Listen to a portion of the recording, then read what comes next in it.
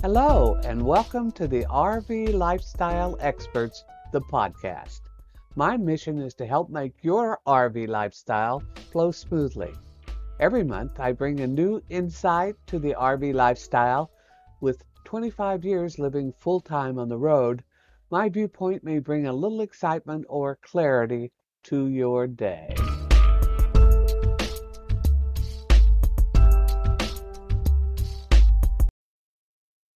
As a continuation of the RV Industry Death Spiral podcast, let's take a look at warranty woes for a minute.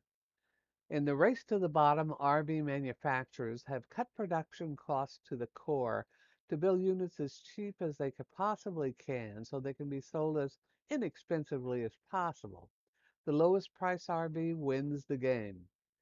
There's not enough profitability built into this business model for the manufacturer to cover the enormous costs of repair to correct problems with the products they build. Evergreen RV went out of business due to the enormous number of buybacks and warranty claims, but hey, they sold a lot of new RVs.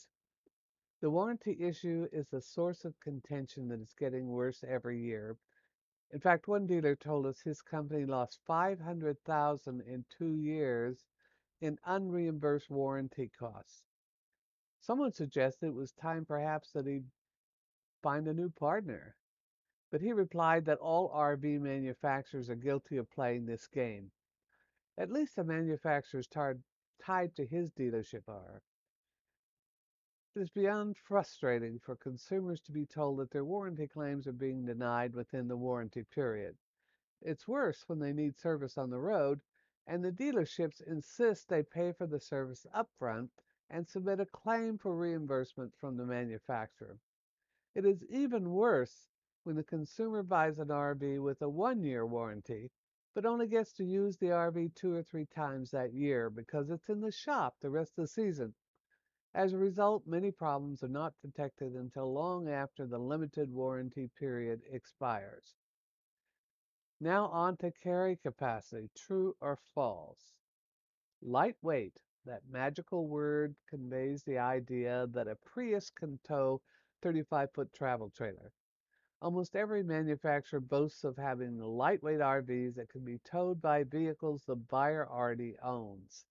Many dealers sell that idea to consumers to find out later it's a lie and that they really need to buy a $50,000 truck to pull their $50,000 travel trailer. It does not just impact towable RVs. A few years ago, another blogger was writing about her Fleetwood motorhome. After the family bought it, they discovered it would carry everything but people. When the weight full of fuel tank, freshwater tanks, and propane tanks were taken into consideration, the difference between the gross vehicle weight rating and the actual weight of the RV was just 400 pounds, and people, food, and dishes were not yet accounted for in that equation. Now let's put the RV dealer on the spit. We put our trust in these people who sell and service our recreational vehicles. There's an industry code that is backed up by law that states any vehicle leaving the dealer's premise must be safe to drive.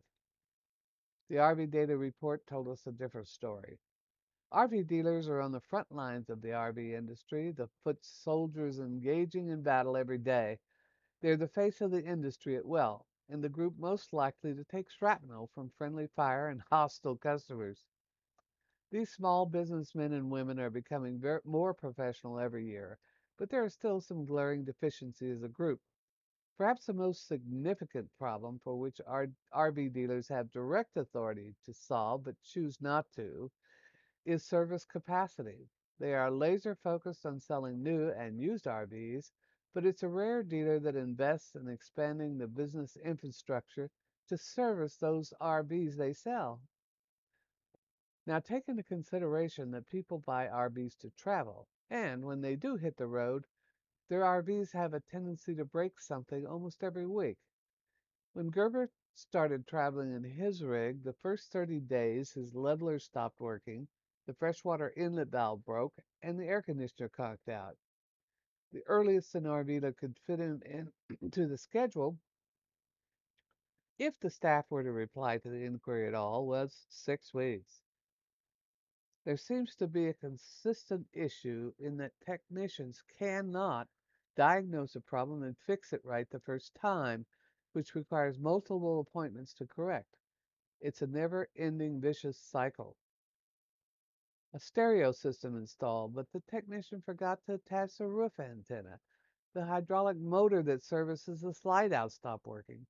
After paying $99 to overnight a $500 part, the technician replaced just a section of the motor assembly, not the entire thing.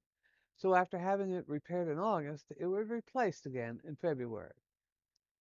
The driver's door would come ajar while driving, and you could not open the door from the outside. After a technician fixed the problem, you could open the door from the outside but could not lock it from the inside. Rotors repaired in February and replaced again in April, with the second technician saying there was no way the rotors could have been turned the first time because they were so worn it would have damaged the machine. Another dealer fixed a broken water filter by installing a new filter housing and jerry rigging the connection so that all the water to the kitchen sink went through the filter instead of just the filter water faucet and ice maker. Now it takes 4 minutes to fill the tank. For far too long, the RV industry has relied on handyman tinkerers to fix most issues with their own RVs. However, that luxury is quickly coming to an end. People once grew up fixing their own cars and were actually taught auto repair in high school. Today, many people have no interest in fixing things and lack the skills to do it well. Why is it that most RV owners need to adopt a service technician after buying an RV? The industry could do well to develop and include an R2D2 robot with each RV built just to diagnose and repair the vehicles. RV dealers have been complaining about the inability to find quality technicians. Why this industry doesn't have a permanent, comprehensive, online, multifaceted training program to allow technicians to educate themselves on every RV component is baffling.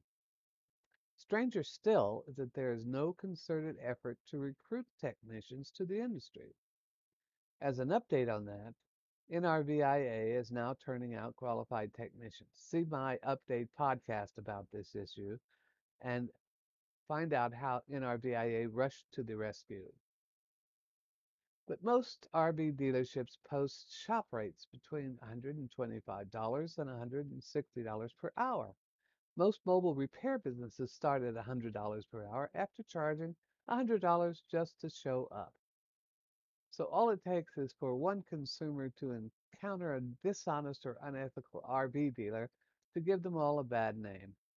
Manufacturers generally know who is screwing up in that regard because the bad dealers are reported by consumers and competitors, but somehow they never make it out to the consumer.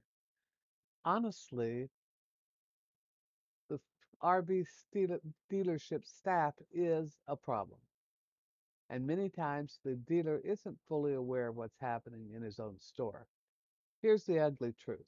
RV owners are better educated today than they ever have been. They often quiz dealership staff to determine if they're being told the truth when it comes to buying and servicing RVs. That sums up the RV experience in the past and pushes us into the near future. Soon, however, the industry will make that turn to quality. The European RV industry's quality manufacturing footprint is walking across the pond to the USA. If the current manufacturers here don't make that leap, they will go the way of the auto industry, change or retreat to the bottom of the list. It is possible for RV builders to make quality RVs. If one company can do it, they all can. So check out Big Changes Coming in a future podcast here on the RV Lifestyle Expert. If you're looking for more information about the RV lifestyle, visit Amazon.com and take a look at my 3-volume book for women only RV Lifestyle Collection 1. It includes 3 of my ebooks in one ebook volume. This makes it easy to find the answers to your lifestyle questions. The ebook contains full versions of traveling solo in your RV, care and maintenance for your motorhome, and how to save money while enjoying the RV lifestyle. Join the thousands of women traveling alone in their RV and live the adventure of a lifetime. Everything you need to know to get started is included in For Women Only RV Lifestyle Collection 1. It's a simple life and all under your control. Here's a small taste of the information included. How to be safe on the road. What are the basic things to look for when buying a motorhome? Tips to show you how to buy an RV hundreds or thousands of miles away. What you need to know when choosing that first RV. How do you deal with the repair shop? What about sales tax and registration fees? How do you manage power, AC and DC? What do you need to learn about towing your car? Where are the best RV accommodations? What is boondocking, also known as primitive parking, and can you do it? Information about adding solar panels to be off the grid is in there too. Learn how to maintain a comfortable lifestyle on the road. Plus, plenty of tips on how to save money while enjoying that lifestyle. So look on the description page for a direct link to my ebook. Until next time, see you down the road.